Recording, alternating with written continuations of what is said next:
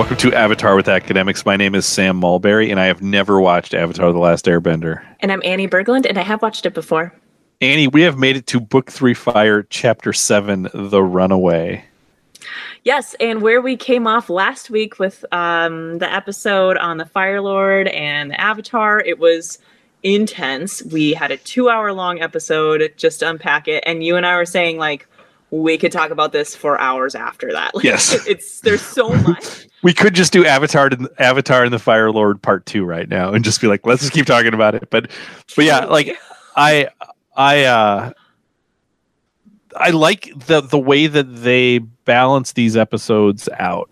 That this just does not have the intense stakes, like grand world historical stakes that Avatar and the Fire Lord does. Yes. But I think there are some really important things that happen in this episode.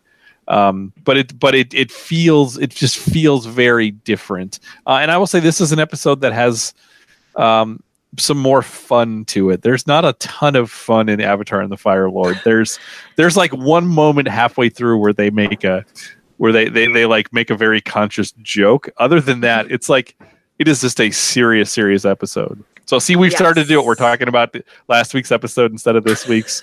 Well, and it's like with yes, after last week's episode, all I wanted was like to flesh out and to answer all my questions, to be like, are my speculations even close to correct? We don't get any of that this episode, but I think it's a good thing. Like, I think that they could not do another really heavy episode right afterwards, especially because, remember, it is a kid's show. So it's like nice to have a little bit of a break. And one where we still are developing characters a lot. And it's kind of like a Toph-centric episode, which we haven't gotten in a long time. Yep, and their track record shows us that we could have predicted that this one was going to be a left turn from where we went before. So they almost never follow up a history-filled episode with another episode that's going to try to answer those big questions that get raised. And in fact, what they tend to do is ignore them and say, we'll sit on that for a while. Life goes on. So let's and one of the fun things about this episode is it deals with something we were very interested all the way back to season 1, which is the finances of the Aang gang. And this one spends a lot of time with that.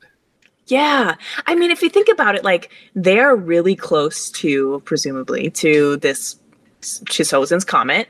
Like, it's nearing, like, this final battle that they're preparing for is just around the corner. So, like, they need money, but they only need so much before this happens, right? So, like, we start out with them not with a lot of money, and but it doesn't seem like they're too worried about it, because I think they know, like, we're towards the end. Right. Yeah. All right. Should we start the episode? Let's do it. Okay. So we open up on a town square. In the center of it is this ginormous statue of this absolutely ripped man. And I think it's Fire Lord Ozai. It kind of looks like him. I'm just going to guess. We've really that only was seen my his assumption. Silhouette. Yeah. And there is fire blowing out of his bald fists and his open mouth that's facing the sky. It's just like perpetually fire coming out of this statue.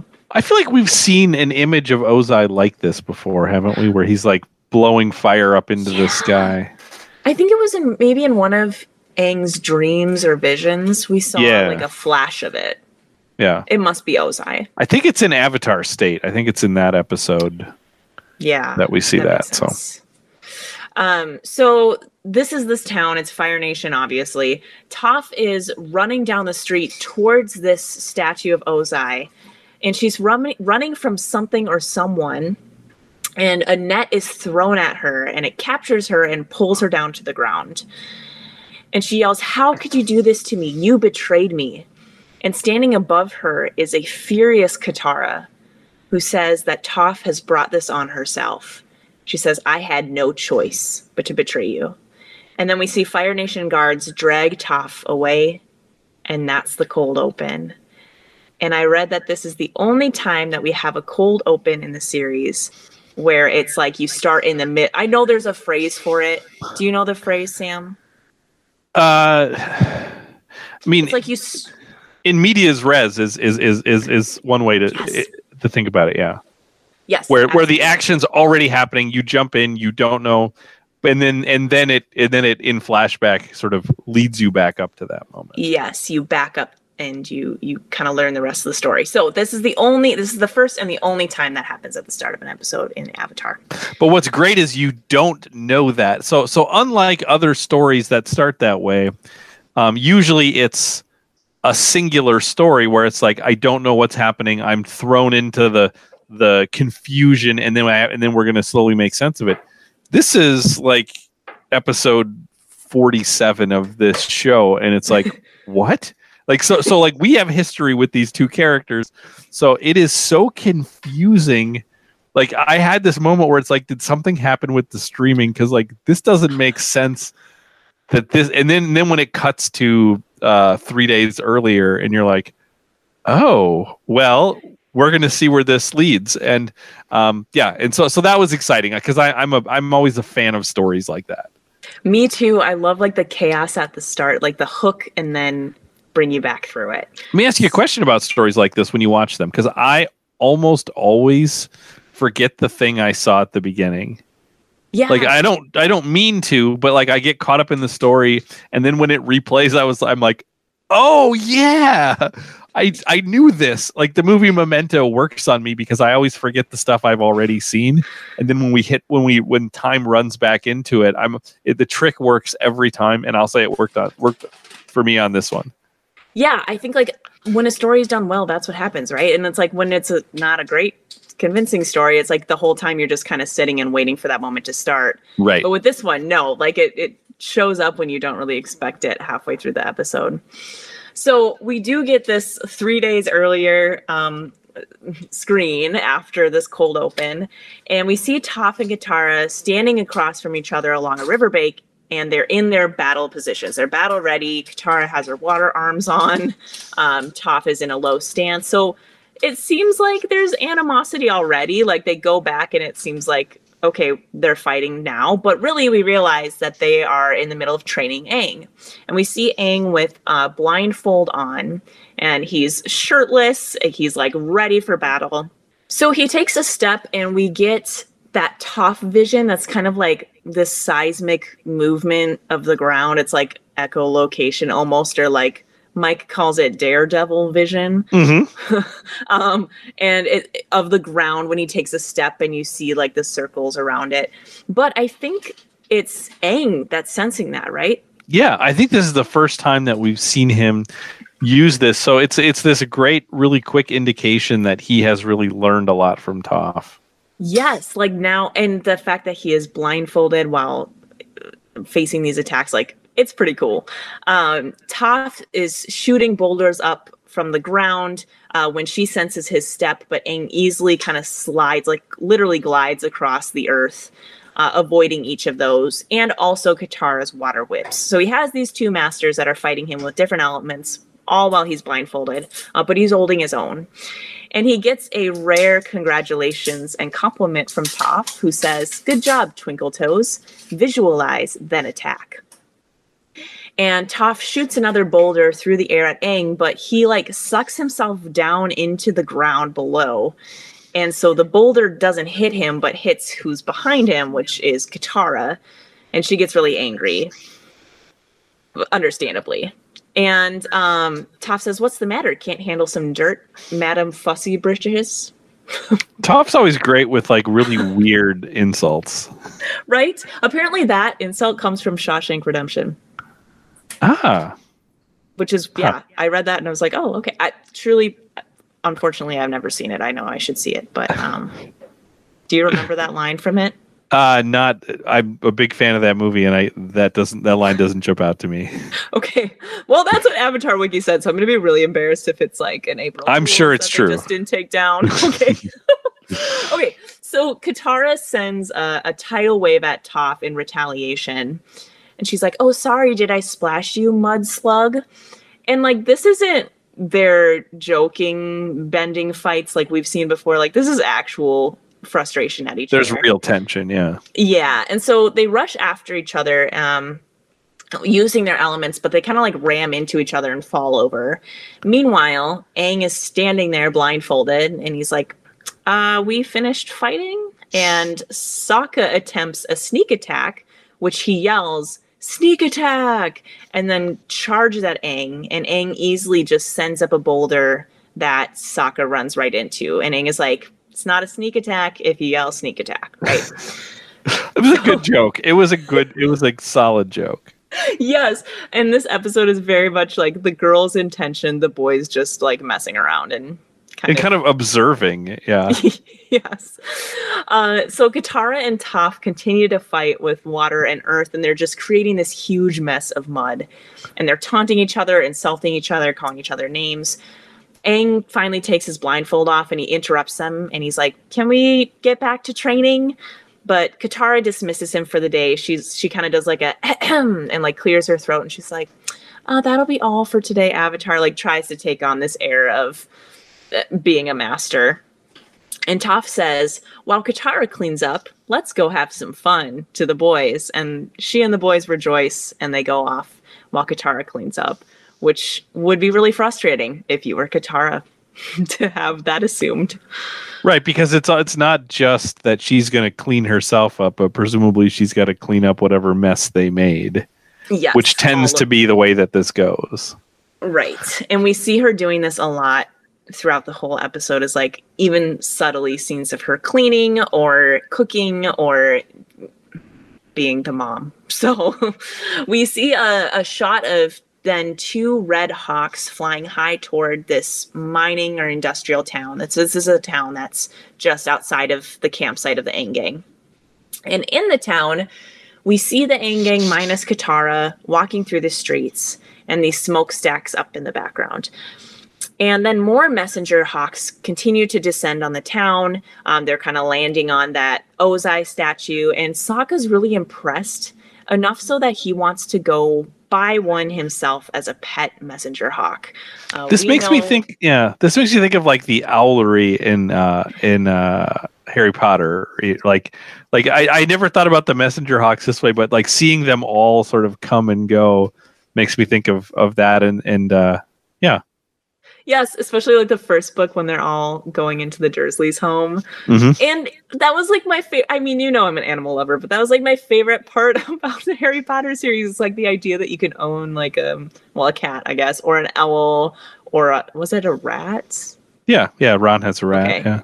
Maybe that one's the least exciting, but like to be able to own a messenger hawk, I'm on board with Sokka. I think that sounds pretty cool. And we also know that he and I share the love of shopping. So. Yeah, and like in adding another, like we haven't added someone to the gang in a while, so like adding another animal to the gang would be kind of cool.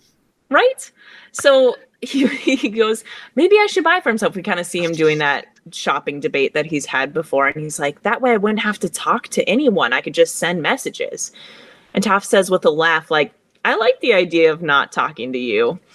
And Aang asks, in all seriousness, what should we actually buy with our last silver piece? So they're down to just one. And Toph says, we should buy more money.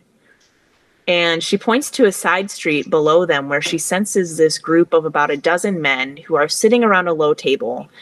And there's 3 upside down bowls on top of the table. And they're all watching. And there's one dealer. So the man at the center of the group, the dealer, places a blue rock under a bowl and shuffles it quickly so that the player who gave a silver piece has to guess the right bowl, and then they win another silver piece. Whatever. Yep, you double your money. It's a classic shell game situation. Yeah, yes. This is me trying to describe games that I have never played because they intimidate me. So get ready for a lot of unnecessary explanation. So Toph says, this is where you seeing people are at a disadvantage. Everyone guesses wrong because the dealer moves the rock at the last minute, but I can feel it with my earthbending, which is interesting because the way that he is cheating is that he flings it up into his sleeve so she can sense the rock leaving the table. But as we'll see later, it seems like she can even sense the rock as it's in the air. Which I guess we've seen her do before. Well, and I think more what it is she can sense when it's there and then when it's not. So she can tell when it goes away. Yes. And that's what she can take advantage of. Right. And so as she's saying this, we see the dealer transfer this rock sneakily from one bowl to the other as he shuffles. And the player loses and starts to cry. And so then, once that player walks away, we see a very confident Toph and kind of an uncertain Sokka and Aang approach the dealer's table. And the dealer asks if Toph would like to play, and she plays dumb. We've seen her do that before. Yes. She says, "How could I possibly play? I am blind." And the dealer says, "Oh, you don't have to see to be lucky," right? And he wants to get her in and get her money. So she sits down, feels for the table in a really exaggerated way, like she doesn't know where it is. What are these things on the table?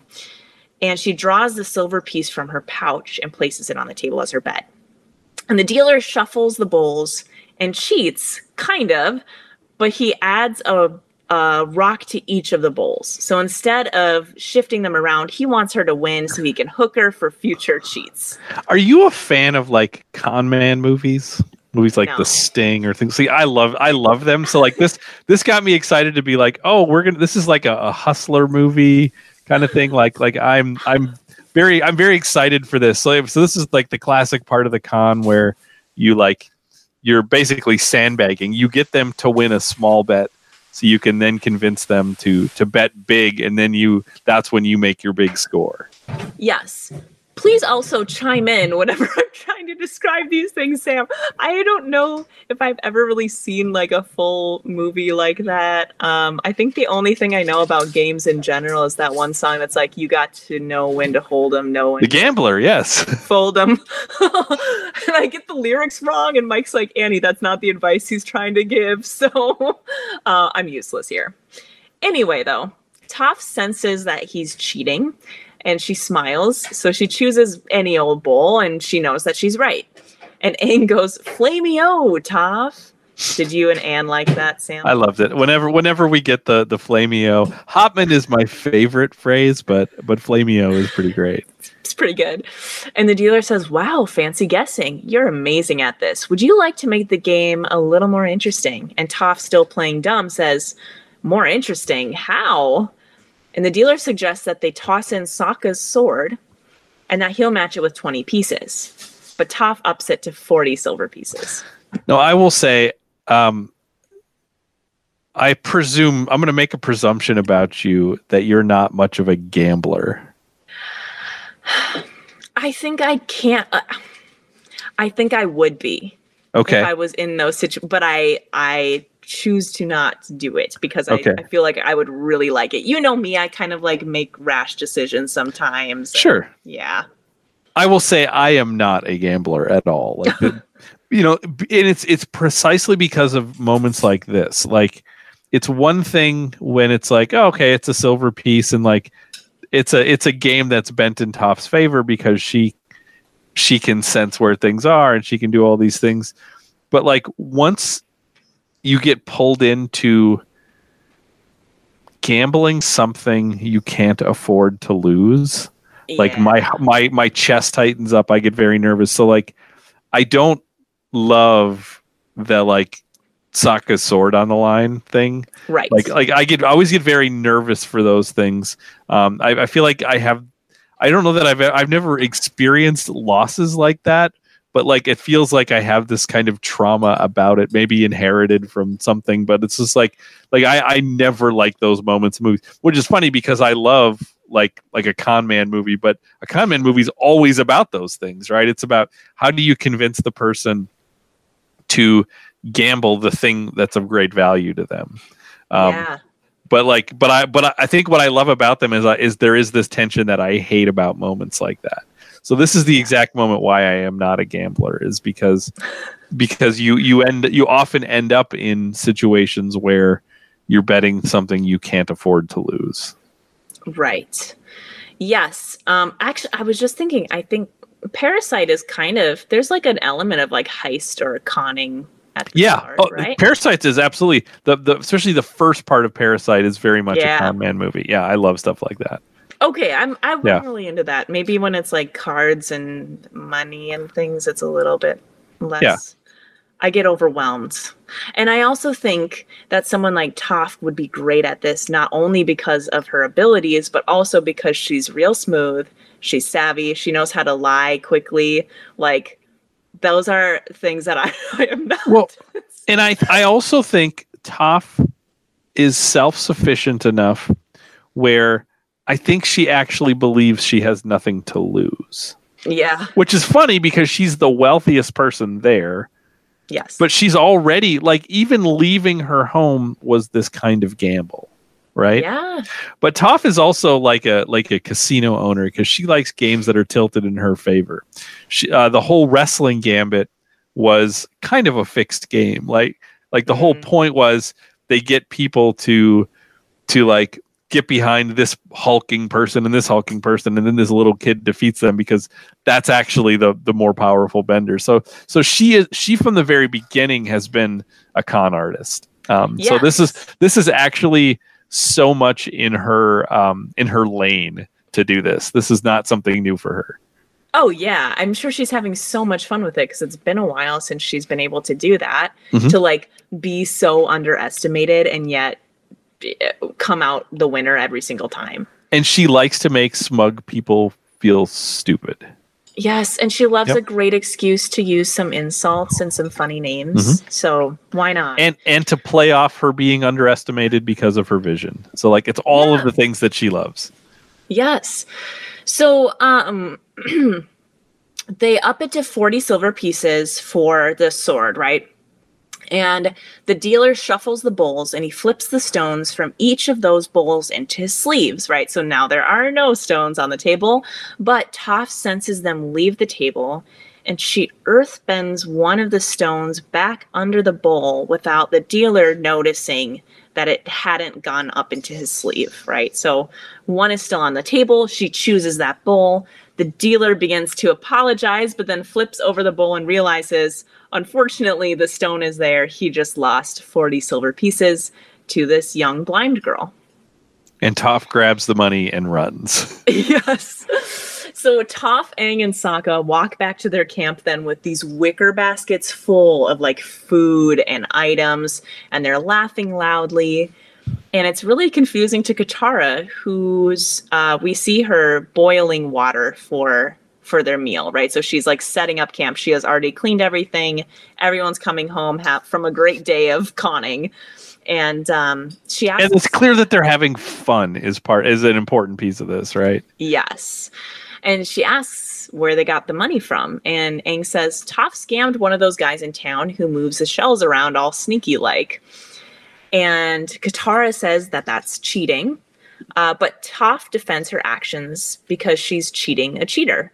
And that's something that Katara knows about. We saw her do that with the water scroll. Like, she was like, it's okay if you steal from a thief, right? So it's like similar logic being played out. Absolutely. That's interesting. I hadn't thought about that connection, but you're absolutely right. That's also an argument that we look at Katara and we're like, but still, is that okay? I mean, Toph's not wrong, but I like that this gets into sort of this ethics type of thing of like, well, if she's just giving them a taste of their own medicine, then is that okay? Maybe it's at least morally gray or neutral rather than sort of clearly right, clearly wrong.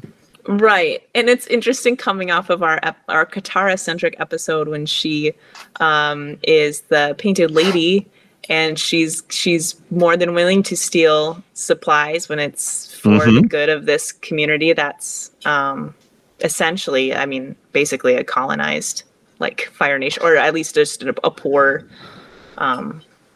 community. So, well, it's interesting because we tend to celebrate Robin Hood figures like the painted lady, right? Who steal to give to other people who are poor. But if you are poor yourself and you steal for yourself, we almost never culturally celebrate those folks. Although, what is the difference? Right. Yeah.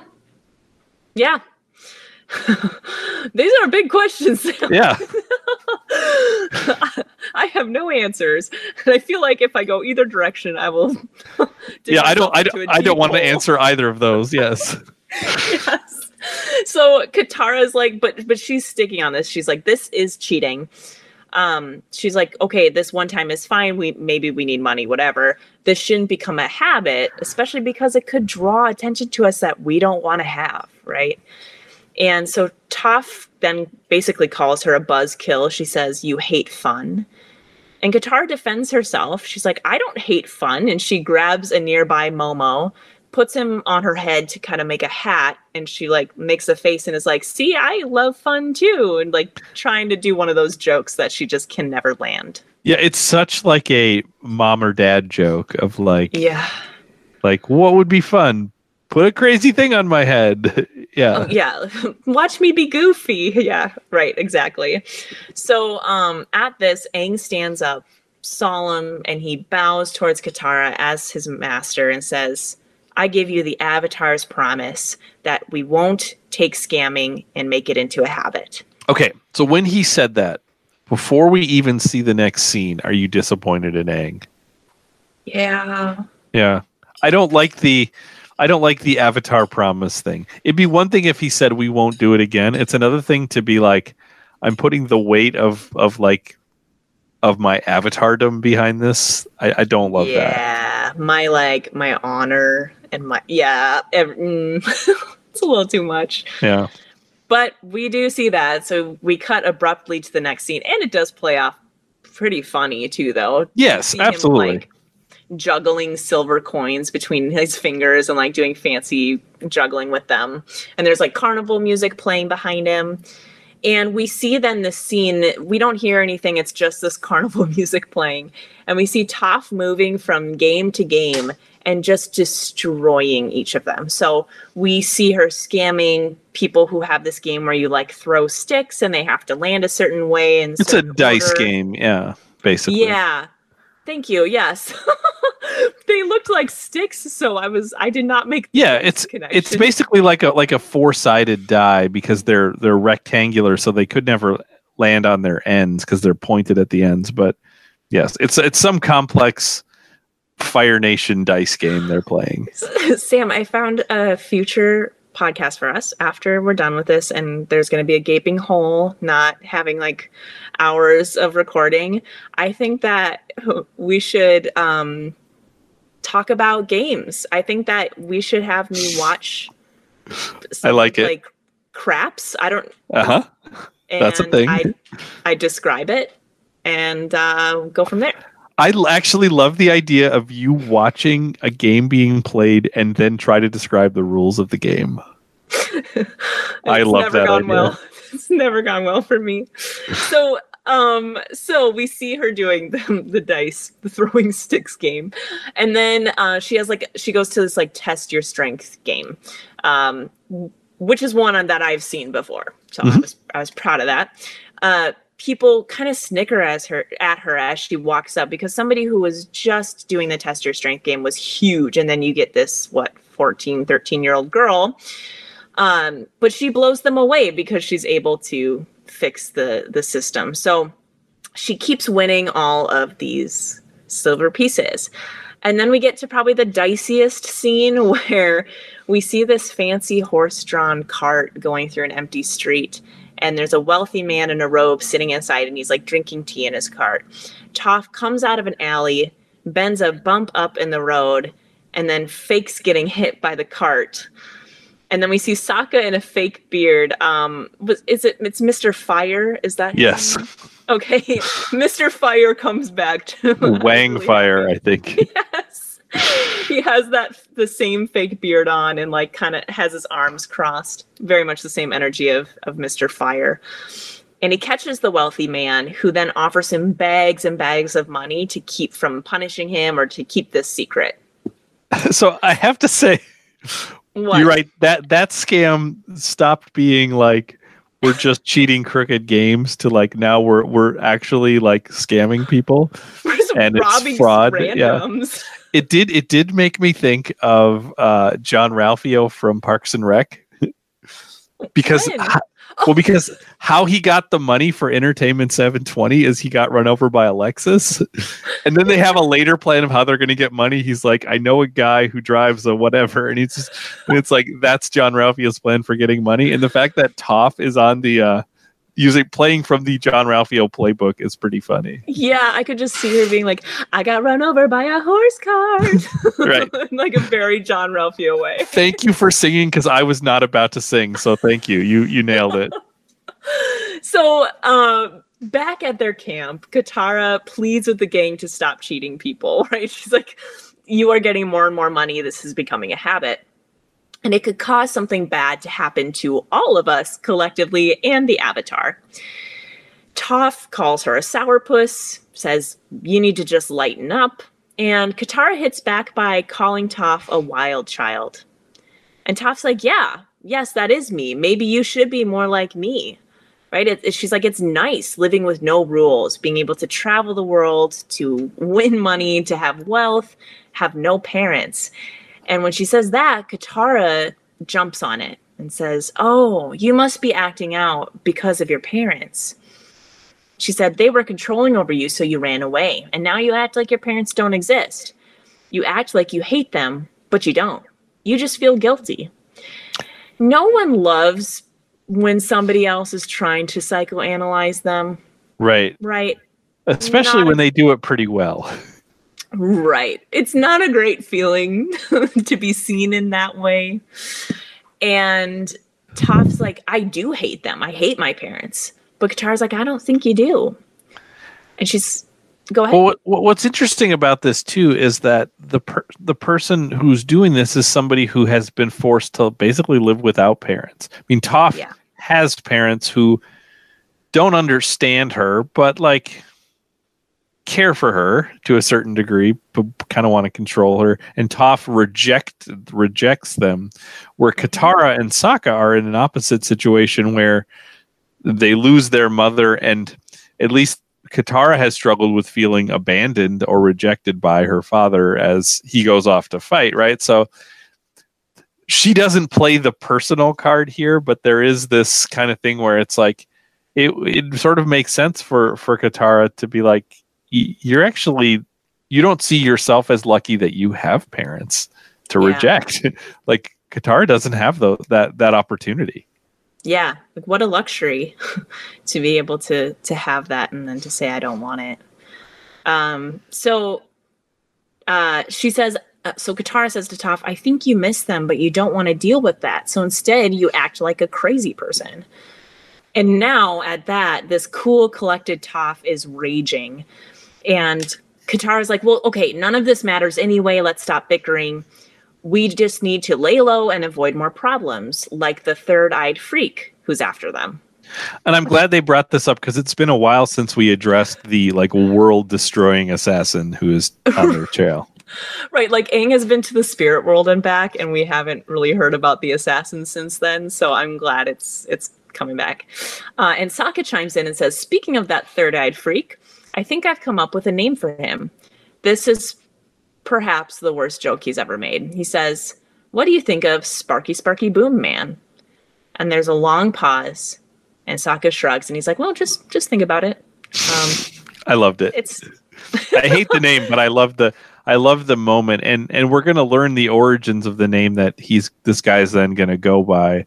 And I think you brought it up 2 weeks ago, and I rejected that name, but I didn't know the origins of it. So I'm actually on board with that name. Yeah, I didn't know if it was like a fan-made name, like they just collectively decided to call him that, or but it comes from this episode. Yeah. So Katara and Toph continue to yell at each other. They're literally like stomping their feet with verbal jabs at each other too. And Toph ends it by basically saying, you can't tell me what to do. She's like, I'll stop scamming when I want to stop, not when you tell me. And then she storms away towards the edge of the camp and bends a small rock tent like we've seen her do before when she fights with Katara. And she slams the door in a way that a rock bender would, or earth bender would. And Sokka's like, all right, trying to diffuse some tension. And he's like, well, I'm going to go spend some money, right? Like, I'm going to go shop. Which is great. I wish we got more shopping Sokka scenes. Yes. Also, like, I'm with him when everything is tense, when people are being kind of crappy to each other. Like, yeah, I'm going to get out and I'm going to spend some dollars, some of my hard-earned scam cash. That's right. So he walks up to a shop in the town, or walks out of a shop in the town, excuse me. And on his arm, he's holding a messenger hawk. And we now have a very temporary fifth member. Wait, fifth, sixth, seventh. How many members are in the Aang gang? We got the full. There's 4 people. There's Appa and there's Momo. So there's 6. So the hawk makes 7. Yeah, 7 now with the animal. So our 7th member of the Aang gang. And he names it Hockey. So he says, Hockey, welcome to Team Avatar. My name's Sokka. I'm your new owner. And as such, should warn you that there's already a lemur in our group, so I just don't want to see any fighting. Love it. And he talks to Hockey. I love the name Hockey, by the way. Great name. I love the Hockey story arc, rather. He talks to it like Aang kind of talks to Momo, and that like Momo doesn't respond, but it's just kind of like talking out loud. So Sokka finally has that in an animal companion. And the hawk shrieks, and Sokka coos at it and tickles its belly and says, "Good widow messenger Hockey, who's got pretty feathers?" And we see him walk off the screen, but then he turns around and does a double take, because behind him on the wall was a wanted poster with Toph's face poorly drawn on it. And the hawk screeches, and Sokka says, "You're right, Hockey. This is bad." And then we see the hawk poop on his hand. And then go to the next scene. So what was interesting about the wanted poster is trying to having this moment of like, Toph is already, we've seen wanted posters before. Toph is already has a bounty on her head. And now there's this, and I just had this moment. This is where I remembered the scene where we see the scene from the beginning. When I saw this, I was like, oh yeah, there's this thing where Katara has her captured, and I was just like, I was trying to think, like, who is this that's capturing her? Is it the people that her parents sent to try to capture her? Is it what is this? Because we can't read the wanted poster right away. So I just had this moment of like, has news of Toph Beifong made it to the Fire Nation that they're searching for her there too? Yeah, and like there's all this talk about family and missing your family and being there for them, and like maybe Katara like sends her off to her family with the bounty hunters. Like, who knows? Right. Like, right. Yeah.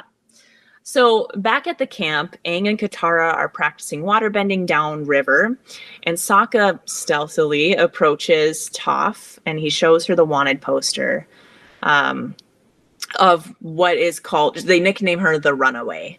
And which is also great, because that's also the episode title. And again, you see the Runaway, you think about Toph, and I instantly go back to thinking about her parents and not this other thing. Mm-hmm. And so Sokka confronts her and holds this poster out, and he's like, "Do you see this?" And she's like, "Nope, I can't. I can't see, remember?" And he's like, "Oh, right." And so he explains, like, this is a wanted poster. You're on it. They call you the Runaway. And Toph is elated. She loves that she has a nickname. She loves the fame about this. Like, it probably brings her back to her days with the boulder and back at her hometown. And she asks if the photo on her looks good, or the photo on the poster looks good, if she looks good in it. And we see, like, it's really poorly drawn. It's similar to kind of Sokka's drawings we've seen in the past, where it's like she has like shark-like teeth and like 2 dots for nostrils, and like looks kind of like an evil gremlin. And he's like, "Well, actually, it does look pretty good." And then he's like, maybe Katara's right. And like, we need to lay low. And Toph says, "Don't worry. The money's going to be useful for the invasion plan, right?" And Sokka's like, "Well, that's true. I had the idea of making armor for Appa." Amazing. Please let that happen. And Toph's like, "See, right? Yes." And keeps handing him more money. And she's like, "Here, you can buy this and you can buy this." And she's convincing him to keep the wanted poster a secret because she has the money and she can give it to him for all of his shopping needs. And I like what we see here is now Toph is starting to scam and con people within the Aang gang. Yeah. She's now become like an organized crime person where it's like, well, now I have this money so I can silence people, I can get people to do what I want, like she has this kind of power because of this wealth, which is something she's familiar with, power and wealth. Yeah, it's a slippery slope. Like it starts out with just the dealer who's cheating other people, and then it's a random guy in a cart, and then it's your own friends and the people that you are scamming with. And then I do like the rest of the episode. It's kind of like Sokka and Toph are on the same side. They kind of are buddy-buddy in this episode. Right. So Toph walks off just as Aang and Katara join, and they're like, Katara's like, you didn't buy a messenger hawk, did you? And Sokka's like, oh yeah, I did. And she's like, do you even know how to use it? And he's like, oh, I guess not. And he points at the hawk and he's like, hockey, Grand, South Pole. But nothing happens. And Momo hisses and attacks Hockey. It's not going to work out. And later, we see Katara is sitting again at the pot that she's making for a stew, I guess. And we see her water bending to cook, but also to send some of the stew into Appa's mouth. It's just a second, but it's like she is doing a lot of the hard work for the crew.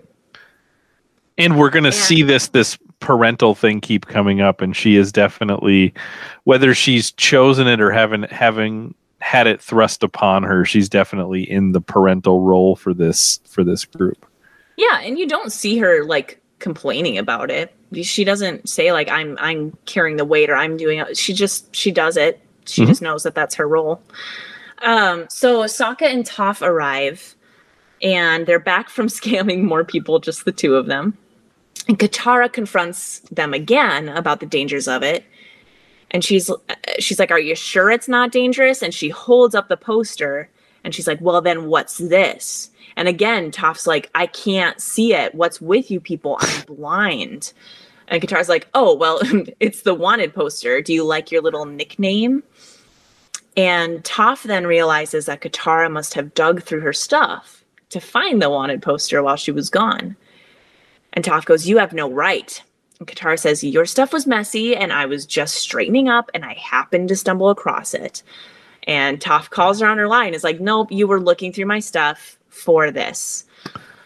And man, does that hit hard with some past memories of growing up with two older sisters and my mom and just like... Yeah. I mean, and they go out of their way to write Katara like a sitcom mom in these... in these things where it's like, I was just in your room, I was doing this and I found this and now we need to talk about this. And like it is, they hint at sort of the parental stuff and then so that they can lean straight into it. And there's going to be more of Katara just like basically reading mom's script. Yes, exactly. Yeah. It brought back some memories. So Toph storms away. And Katara says, you can't walk away when I'm talking to you. And Toph answers, oh, really, Mom? What are you going to do? Send me to my room? Well, you can't. You're not my mom. And then she points at Aang and Sokka and says, and you're not their mom. And they're just standing there watching. And Toph accuses Katara of being bossy, of forcing this role of mother on them. And she's like, you're just a regular kid like the rest of us. So stop acting like you can tell me what to do. I can do whatever I want. Now, what's interesting is this is not the first time that somebody reminds Katara that she is a kid. Yeah. You see this at the very beginning when the very beginning, I think episode 1 or 2, when Katara says, I haven't done this since I was a kid. And Aang turns to her and says, you are a kid. Right. And again, Toph's not wrong. Katara is not the mom. Katara doesn't like when people just make themselves the leader. Katara has made herself the mother, the leader in a particular kind of way. So Toph is really calling her. I mean, they're both, I think, legitimately calling each other out on some things. Yes. And they're the kinds of things that neither of them really want to realize. Toph doesn't want to realize all of this sort of parental angst in her life. And Katara doesn't want to realize that she has this tendency to kind of jump into these controlling situations and wanting to control situations and wanting to make people be the way she wants them to be sometimes.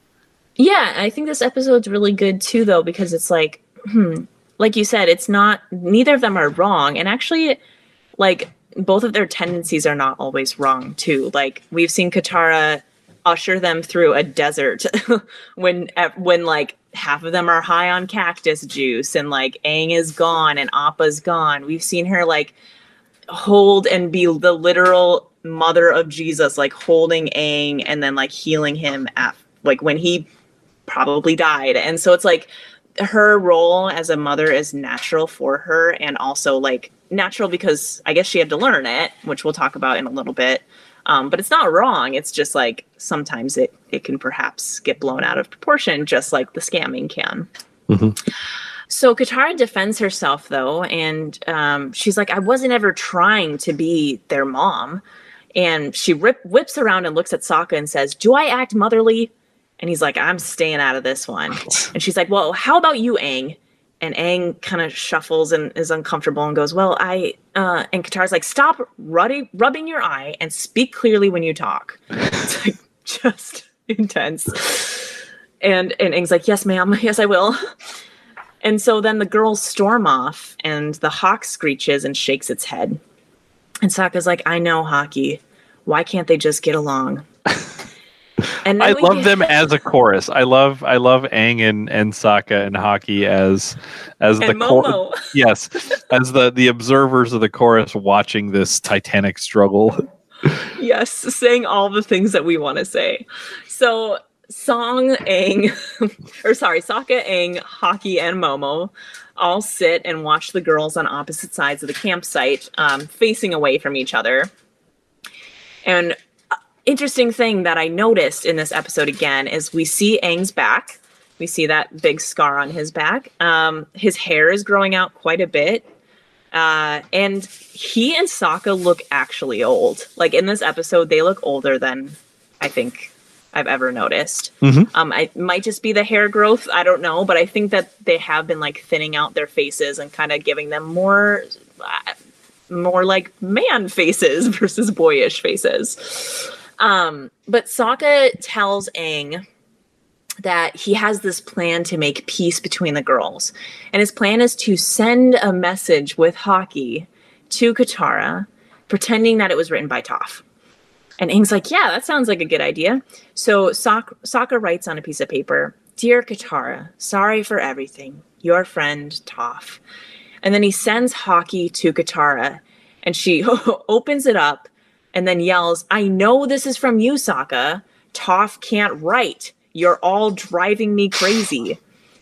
And Mike and I watched this and we were like, every time we watch it, we always forget that this like plan isn't going to work. Like for some reason, like we don't realize until Katara yells and we're like, oh my gosh, like we're so dumb. Right. And it doesn't work for even a second. It's not like at first she's like, she doesn't even take a beat to realize this doesn't make any sense. It was a nice try, I guess. And also, why would Toph send a message through Haki? I think all it is Sokka just trying to justify his shopping purchase. Oh, sure. Sure. We all have that feeling of like, I bought this and now I need to use it. Right? So Aang and Sokka agree that they're idiots for thinking that was going to work. And then Aang's like, well, why don't we just do the opposite and send a letter to Toph? And Sokka's like, I think we're going to run into the same problem if we do that. And so Sokka's living into this like older version of himself that we see more and more throughout physically, but also now like kind of mentally and emotionally. And he's like, I'm just going to go talk to Toph directly. I'm going to go mediate. And we see Katara floating in a stream by herself. She's down below, kind of like underneath a ledge or a cliff. And she hears footsteps above her on the cliff. And it's the sound of Sokka and Toph chatting and approaching. So she kind of lays low under the cliff and in the water and gets to hear them. Also really clever of the writers to be like, she needs to be floating in water so that Toph can't sense her there. Right. Right. Super smart, super smart. So Toph says, let me guess. You brought me here to tell me your sister is not as annoying as I make her out to be. And Sokka goes, nah, she's pretty much a pain. And Katara's eavesdropping down below in the stream and getting angry. And he's like, she always needs to be right about everything. And she gets all bossy and involved and in your business. But in a way, I rely on it. When our mom died, that was the hardest time in my life. Our family was a mess, but Katara, she had so much strength. She stepped up and took on so much responsibility. She helped fill the void left by our mom. And Toph says, I never really thought about her motherliness that way. And that's the kind of thing that we knew, but it is interesting I don't know that we've ever heard Sokka really say it. We've seen it. We've heard Katara comment on it, but it's interesting to hear Sokka say it. And this is sort of his way to say it to Katara without having to have this moment where he just says it to her. Yeah, exactly. So Sokka says, I'm going to tell you something crazy. I never told anyone this before, but honestly, I'm not sure that I can even remember what my mother looked like. It really seems like my whole life, Katara's been the one looking out for me.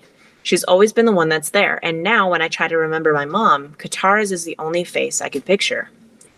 And below in the stream, Katara begins to cry. This is such like a touching moment in an episode that doesn't always feel the most serious, that it's about, you get your hockey jokes, you get your like scamming and this stuff. And then it's like this is really pretty gutting, this thought of like, they talk so much about their parents and the importance of their parents and losing their parents. And to hear Sokka, the older one, say, that's actually a memory that I've lost. I've lost the memory of what she looks like, or it becomes merged with Katara. So it's both honoring to Katara, but it's also like deeply sad. Yeah, and like we know this whole story is a story of refugees and orphans, and it's like all of these people we've come across have similar stories of like, memories fading over time. It's really sad. And then Toph says, the truth is, sometimes Katara does act motherly, but that's not always a bad thing. She's compassionate and kind, and she actually cares about me.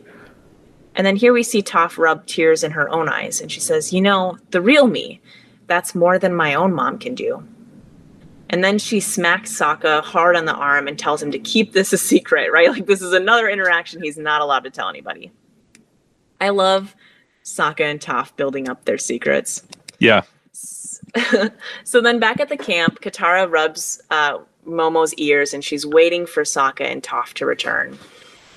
And as they do, Katara approaches Toph as she's about to say something, but Toph hushes her and is like, you don't need to apologize. I'll stop the scams. They've gotten out of control. But Katara says, that's actually not what I was going to say. She says she wants to pull a scam with Toph. And Aang and Sokka do this exaggerated feint and astonishment behind them. They have like foam coming out of their mouths, like very anime, it seems. And the girls decide that they're going to do this scam alone. One last go. And this is also a classic thing in like con artists scam movies, is you have the big build up to this is going well, we're doing this, and then you start to sort of feel the heat, and then it's like, all right, one last big job, and this is where we're going to get the big score, and this is going to be all that we need, right? And so I got excited when I heard one last go. I was like, yes, this fits in with the tropes of a con artist movie. Yes, and then after that, it's like, now here's the plan, and it's like taking you through step by step what they plan to do, and it's not going to probably turn out right. Just like one of those heist movies. So the plan is to turn in Toph, receive the reward for her capture, and then Toph will metal bend her way out of jail into freedom, and they will then have more money and they can move on to the next town. So this is where we go back to the cold open. We see Toph running. She's captured by the guards. She yells that Katara betrayed her. And we see Toph being dragged away in a net by these Fire Nation guards. And then there's a larger, older man who, I don't know, I put the mayor, I'm not sure what his name works. For some reason, he's the one giving away the reward money. And he tells Katara that she did the right thing in turning in her friend. And Katara says, the right thing is its own reward. And the man's like, I'm really glad to hear that. And Katara says, but I still actually want the reward. And so the man agrees and he leads her to go get it. And then we see the guards continue to drag Toph, who they think, like, they know she is a blind child, and they're dragging her in a net across the ground for who knows how long. And they throw her into a jail cell. But it's not made of metal. The entire jail, everything from the floor to the walls to the bars holding her in, it's all made of wood. And this is so interesting because, like, when you think about how powerful these people are, it's like wood does not seem that strong. So it's like, well, that wouldn't. But then you realize, like, well, Toph's actually kind of powerless here. Yeah, right. Like, she's like, oh no, this plan is not. It's not going to according to plan. So then we are inside of an office, the mayor's office. Who knows where they are? But the large man is about to open a chest of money for Katara. But then the door opens behind them, and the large man points towards Katara and says, that's the girl you've been looking for, right? And in the doorway is the tattoo-eyed assassin who, like, looms. He, like, has to duck under into the building. He's that large. So... what do we call him? Sparky Boom Man? Was that? Yes. So, and they, what did she call him? Like, the three-eyed freak or something. Mm-hmm. Have a lot of nicknames for this guy. So back at the camp, Aang is pacing back and forth, and he and Sokka decide, like, it's been too long. We should check on them. This plan maybe isn't working. So Sokka leaves Appa in charge of keeping the peace between Haki and Momo. And the animals hiss at each other, but Appa roars and hushes them. It is kind of terrifying. So we get a little bit of animal storyline. I like the idea of Appa as babysitter, though. Like, he looks like he's really annoyed by the task, but then he takes it pretty seriously. So Katara and Toph are sitting in the dark in the wooden jail cell, kind of like heads in their laps, just demoralized. And Toph all of a sudden yells, wait, it's a trap. And Katara sarcastically is like, really? No kidding? When did you think this was a trap? And Toph says, no, we are bait for Aang. They put us in jail and they're waiting for Aang to come. And so this dawns on them, but then Katara's like, I just wanted to show you that I'm not motherly. Like, she's like, I thought this plan would work, and she's really feeling upset that she went through with it and is helping to bait Aang. And she's like, I just wanted to show that I could have fun too, which does, again, remind us of her first early interactions with Aang. Well, and this clearly this tension that exists within Katara, that people, this is not the first episode where people point out to her that she's not fun. Yeah. And then it's in some ways it's another version of her putting Momo on her head, or when she's in Sokka's master, when she's trying to make the jokes. It's like, the fact of the matter is, like, she's just not fun in these ways. She's not funny like that. It's not that she's not fun, but she's trying to conform to somebody else's version of fun. And like, I think we've all had moments like that in our lives where it's like, I'm doing the thing that I think people want from me, and it's going badly, and sometimes leads to some pretty bad things. Right. Yes. So Toph says, like, look, you are fun. You're especially fun to argue with, right? Like, you're fun, just not in the ways that you are striving to be and trying to almost like disown who you are. And Katara then apologizes for bringing up Toph's relationship with her parents. And Toph reveals that she was mad partially because Katara was right. And she says, I try not to think about it, but when I left, I probably really hurt them. And she begins crying, and Katara gives her a hug and comforts her. So then we go to Aang and Sokka walking through entirely empty streets. They're unsure of where to find their friends, and Aang says, I'm unsure of where to find anyone, right? Like, there's no one on the streets right now. And above them is a metal boot that clanks on a rooftop. And we zoom out and we see the assassin standing above. and he takes a deep breath, readies to shoot.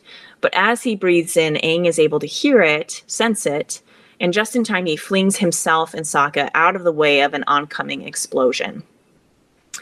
And Aang goes, "It's Sparky Sparky Boom Man." Great joke. And then Sokka's like, "I think that doesn't fit. Like, I think we're gonna need a different name for this guy." Even though it was Sokka's name. So the assassin jumps from the rooftop, inhales again, and then shoots another explosive from the tattooed forehead. Now, one of the things at the boys. One of the things that I'm so unsure about is, like, are we ever going to learn what this guy is? Right. Why is it a tattoo? Well, and what is the nature of his power? Why is he part machine or part metal? Or yeah, I'm so interested in him, and I don't think he's said a word all season. So I'm just curious to know, like, are we sometimes people like this appear for a while and then they go away? Like we didn't really learn a lot about June. She just sort of popped up and was in this episode and was really interesting, and then you don't hear anything more about it. Like I don't know that we have space for a lot of Sparky Boom Man backstory or explanation, but I'm just curious, are there other people like him in the world? Because his power seems, as we talked about before, his power seems so overwhelming, and it seems unrelated to bending. It seems unrelated to elements. Like, he takes a deep breath, and I don't even know what shoots out, because it's not fire. It's energy of some kind. So it makes me wonder, like, is there another force at work in the world? But then I think, like, I can't imagine this guy is going to be that big of a figure or character, because he seems uninteresting compared to all the interesting people. So yeah, I don't know. I mean, it sounds bad, but he just does seem kind of robotic. Like, he just is a machine meant to kill. Like, there's not really any backstory that we've had developed so far. I think it's part of it's part of the power of, like, the fact that he doesn't talk. Yeah. Like, he has no personality. He just seems like the Terminator or something, like this robot that, Yes. So then in the jail cell, Toph is kind of pacing around, stressing out, and she's like, "I wish we had earth or water. Bendables is what she called them." I really like that. And Katara's like, "Well, what about your meteor bracelet? You could make a saw." But the bracelet is back at the camp. Toph was worried that it would be confiscated when she was arrested. So they're out of luck. And Katara, anxious, wipes some sweat from her forehead. But then she looks at her hand and realizes that they do have bendables. And so she starts to jog in place. And Toph hears her moving and is confused. Like, what are you doing? And Katara decides to continue running, bends the sweat from her face, and slices at the wooden bars. And Toph says, "Katara, you're a genius. You're a sweaty, stinky genius." And then outside, the boys keep evading the assassin's blasts. And they decide to split up because he can't chase both of them. And Aang runs on a rooftop above, but the assassin hears him and shoots an explosive. And it causes Aang to fly through the air and hit the Ozai statue on the town square. He's able to land on his feet, but then he drops to the ground in pain, and it looks like this could be the final blow. But as the assassin stands above Aang, he inhales again deeply, just as an icy water stream hits him in the back of the head with great force and then freezes around his head. And Katara is standing behind him, and she and Toph and the gang run off. And as they do, Toph turns one more time and shoots one last boulder at the assassin, who easily explodes it. But there's like a little piece of shrapnel, like there's a little rock that continues to move and hits him square in the tattoo eye, where he can shoot out his like energy or explosive or whatever it is. And he doubles over in pain, and we see him trying to shoot through his tattoo again, but being unable to, and like the energy forces him backwards rather than escapes from his tattoo. So lots of interesting things here. Did they see what happened? That's the part I'm unclear of, because like, so we have now just had a weakness of his revealed, right? So which makes me realize that yes, he has these three eyes, but in reality, he's actually like the Cyclops, like from the Odyssey, right? That the way that that they defeat the Cyclops is they put a spear into the Cyclops' eye. That's how one of the ways Odysseus, he both outsmarts him, but then, basically punctures his eye to blind him. And we realize that actually all of his power resides there, and that actually seems like a weak spot. This also feels like video game logic, like it's an end boss, and what you have to realize, this happens in Zelda games, it's like there's one spot where you can hit this person, and if you do, you can kind of disable them. So now we know this trick, this hack to Sparky Boom Man, but what I don't know is do they, because it's not like Toph shot something at his eye. She shot a boulder at him to almost buy them time to escape. And it just so happened that this little piece of rock hits him in the forehead. So that's one of the things I'm unsure of. Right. Yes. It's like timing wise, they're running away, uncertain if we can see, like there's like kind of some smoke and debris flying around. Who knows? I hope they saw it. I don't like this. I don't like that enemy. I think that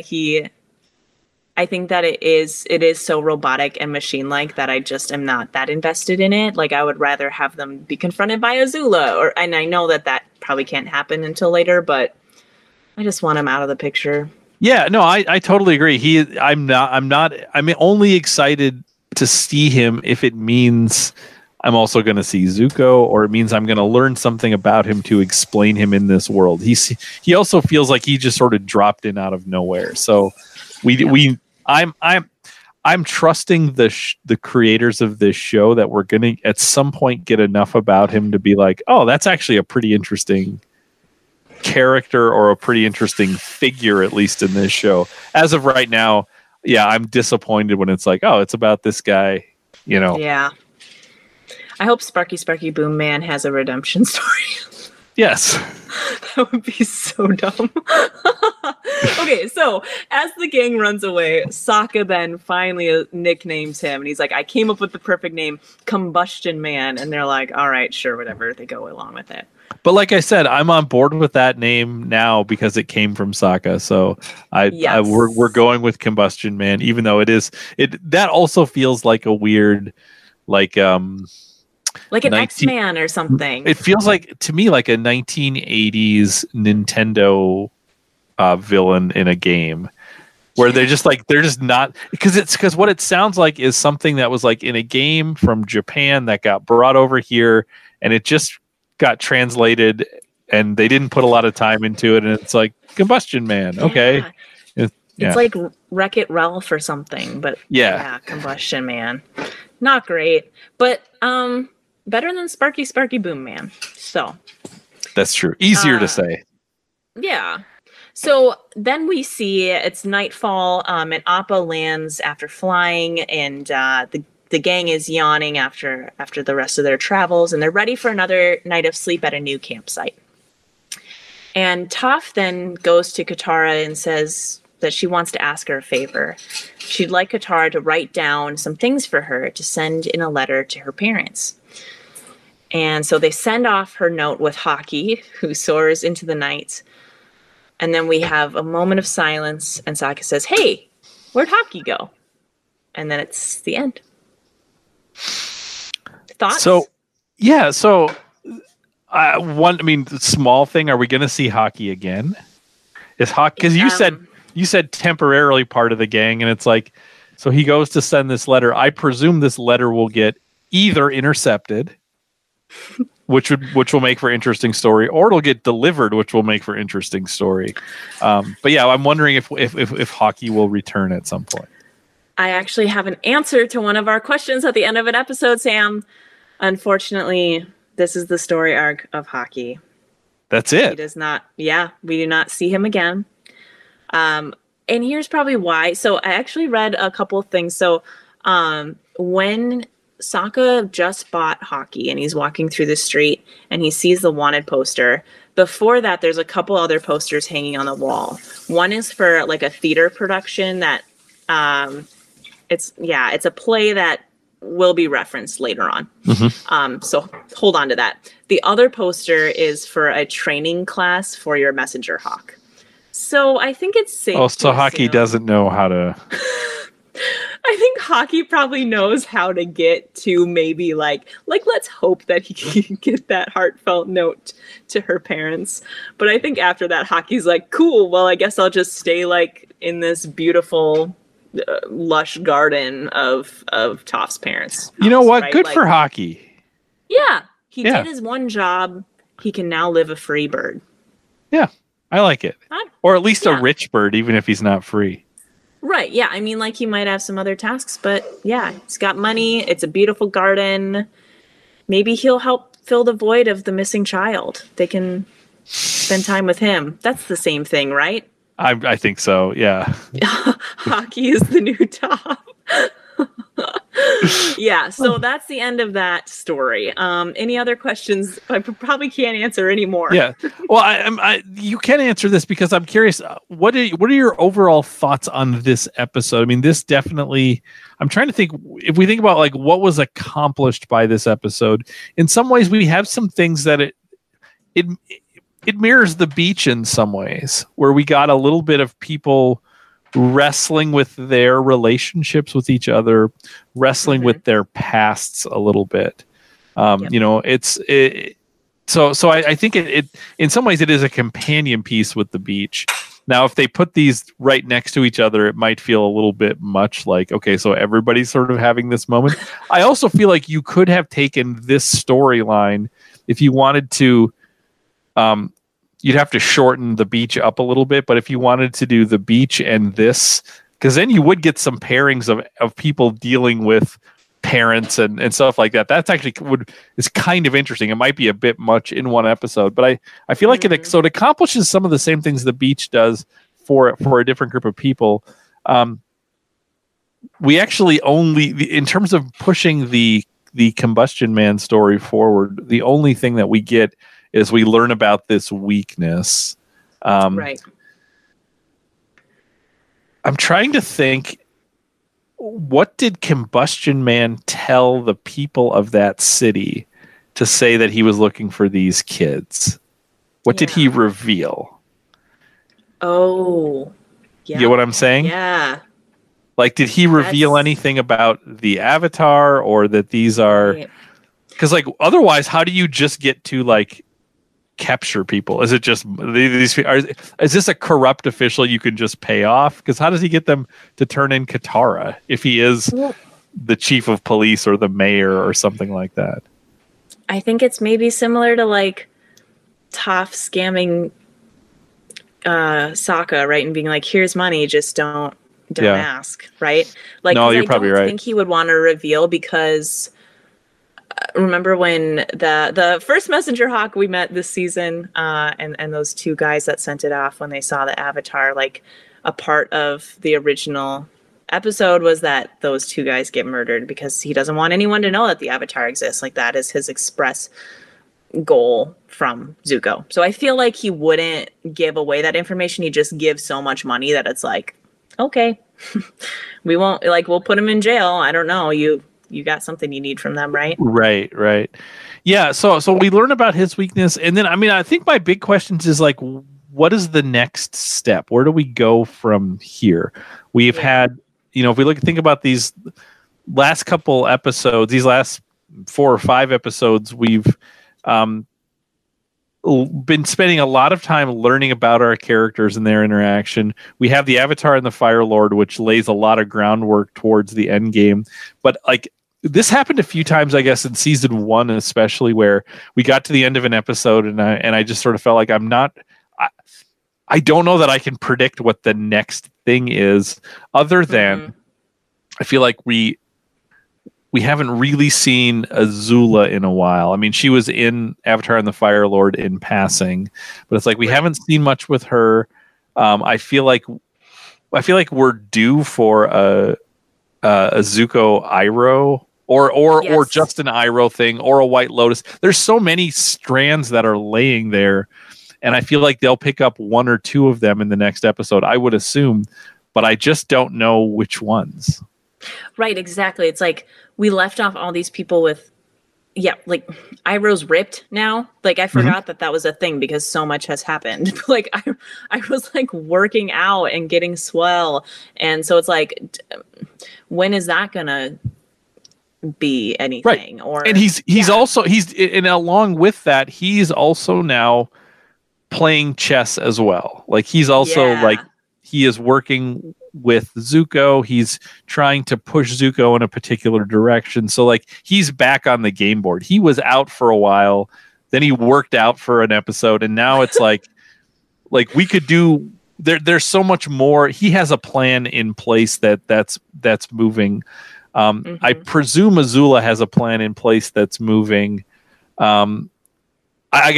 talked about this last week's episode, but like I'm ready for like the Lady Macbeth episode with Azula. Like that's what I really want. And we know what the title to the next episode is, and it's vague, but it's kind of awesome because what is the title of the next episode? The Puppet Master. Okay, so this leads us to speculate. We don't often do this, but like what I want to do is think about who is the puppet master and who is the puppet. I mean, it feels like this could be Iroh in prison, because we already see that he's able to do things in prison that we didn't expect. Like he gets this message to Zuko, he has this artifact. So like is this about Iroh secretly behind the scenes being a puppet master for things?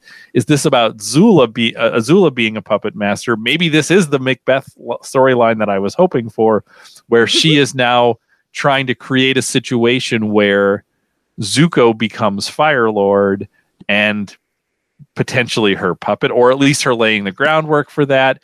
Is it some other, she is a puppet master type figure where she knows how to play the game of politics in those kinds of ways. So like I'm so excited for where this next episode goes, that I hope it's a good. So what I don't know is if the Puppet Master is considered like a great episode or a meh episode or somewhere in between, but I'm excited for that title. So if I'm predicting where it goes, I think it's going to be more in the line of where Avatar and Fire Lord was pointing us than anything else this season has been. I've loved this season, but a lot of it has not necessarily been majorly pushing the story forward. Now, I'm presuming the Puppet Master is one of those two. Do you have speculations, or do you know so you don't want to say? I know. Okay. So you're excused from having to speculate here. So yes. I will just lay out those are my two things, and maybe they're both puppet masters, or maybe I'm totally wrong. And maybe okay. Zuko is the puppet they're both vying for. Can I give? Okay, I have two things to say. They're not spoilers, but one, it's really good. I really like that episode. That's why I remember the name of it. I really like that one. Two, it was kind of a Halloween special, a little bit. Oh, interesting. So it's not a Halloween special in the way that like normally they are, where it's like this is just fluff. They made it especially very creepy. So it's a scary but really good episode. Oh, awesome. I am so excited to see that. Annie, any last thoughts on this episode? Oh, no, I'm just so excited for the rest of the season. I really feel like we're pointing in a direction. So we've sort of hit a third of the way through the season at this point. This was episode 7. There's 13 left. So I feel like we're probably approaching a double episode pretty soon, because they tend to put one around here somewhere. So I would assume somewhere coming up we'll have one of what I think are 2 double episodes this season. So that is all the time that we have for this week. We will be back next week to talk about Book 3, Fire, Chapter 8. The Puppet Master.